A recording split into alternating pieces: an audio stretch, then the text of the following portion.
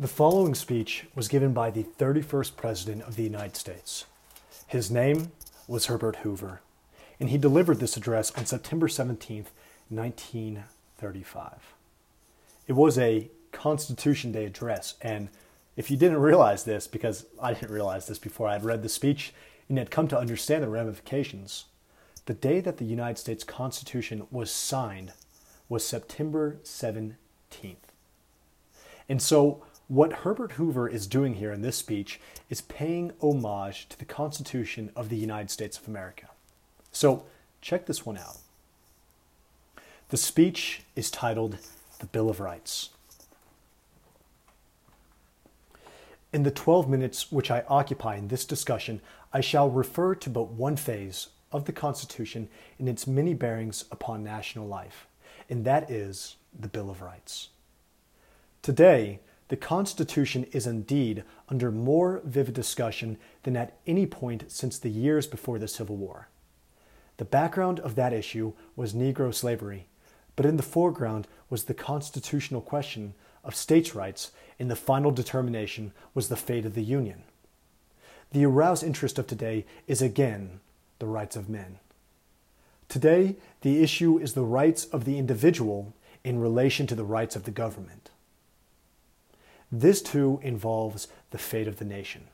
And if for no other reason, this discussion has been forced upon us between new philosophies and new theories of government having arisen in the world which militantly deny the validity of our principles.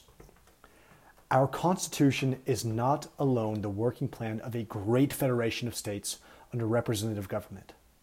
There is embedded in it also the vital principles of the American system of liberty.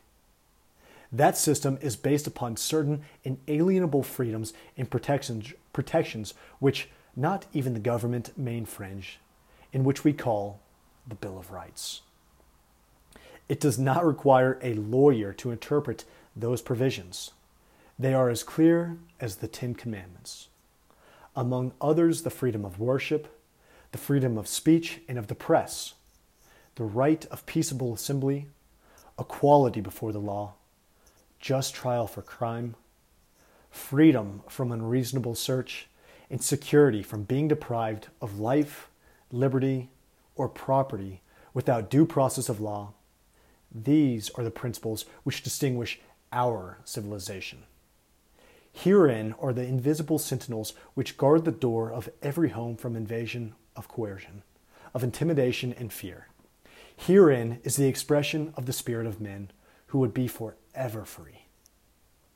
These rights were no sudden discovery, no overnight inspiration.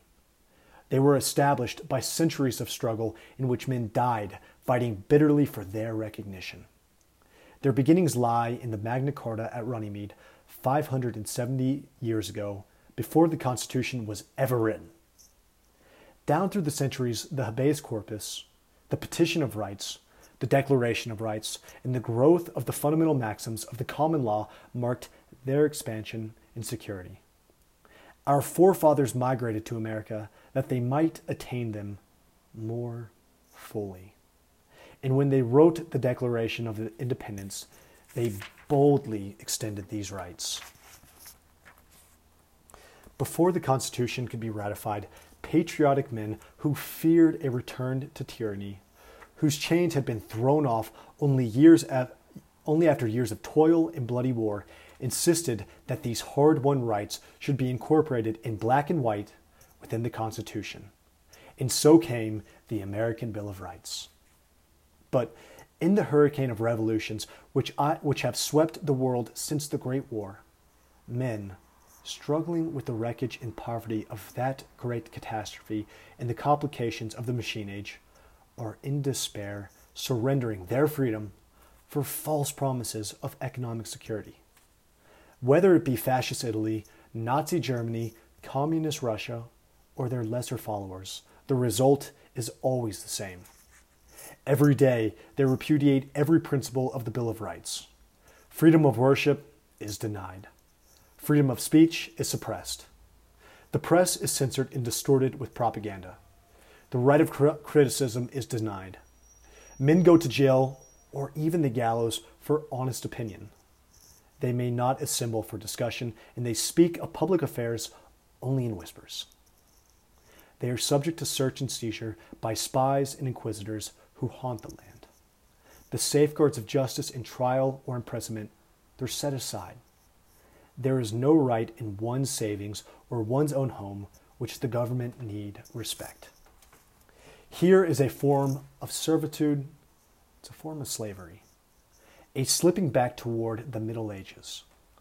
Whatever these governments are, they have one common denominator, and that is that the citizen has no assured rights. He is submerged into the state. Here is the most fundamental clash known to mankind.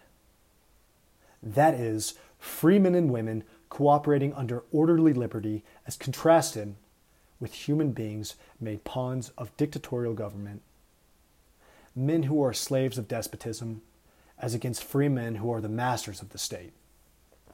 Even in America, where liberty blazed brightest and by its glow shed light on all the others, it is besieged from without and also challenged from within.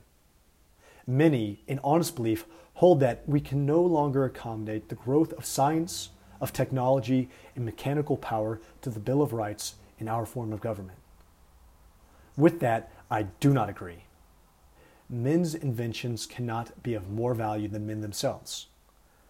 But it would be better that we sacrifice something of economic efficiency than to surrender these primary liberties. In them lies a spiritual right of men. Behind them is a conception which is the highest development of the Christian faith, the conception of individual freedom with brotherhood. From them is the fullest flowering of individual human personality. Those who proclaim that by the machine age there is created an irreconcilable conflict in which liberty must be sacrificed should not forget the battles for these rights over the centuries. For let it be remembered that in the end, these are undying principles which spring from the souls of men. We imagine conflict not because the principles of liberty are unworking in a machine age, but because we have not worked them conscientiously or have forgotten their true meaning. Nor do I admit that sacrifice of these rights would add to economic efficiency or would gain in economic security or would find a single job or would give a single assurance in old age. The dynamic forces which sustain economic security and progress in human comfort lie deep below the surface. They reach to those human impulses which are watered alone by freedom. The initiative of men, their enterprise, the inspiration of thought, they flower and full only in the security of these rights. And by practical experience, under the American system, we have tested this truth. And here I may repeat what I have said elsewhere. Down through a century and a half, this American concept of human freedom has enriched the whole world. From the release of the Spirit, the initiative, the cooperation, and the courage of men, which alone comes of these freedoms, has been builded this very machine age with all its additions of comfort and its reductions of sweat. Wherever in the world the system of individual liberty has been sustained, mankind has been better clothed, better fed, and better housed, and has had more leisure. Above all, men and women have had more self-respect. They have been more generous and of finer spirit. Those who scoff that liberty is of no consequence to the underprivileged and the unemployed are grossly ignorant of the primary fact that it is through the creative and the productive impulses of free men that the redemption of those sufferers and their economic security must come. Any system which curtails these freedoms and stimulants to men destroys the possibility of the full production from which economic security can alone come.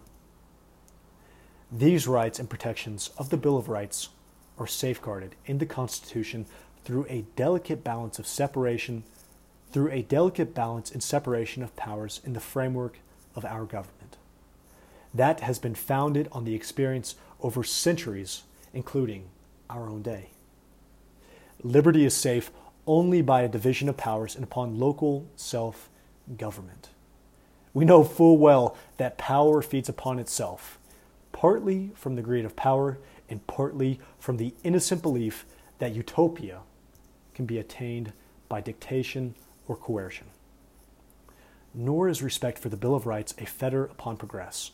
It has been no dead hand that has carried the living principles of liberty over these centuries.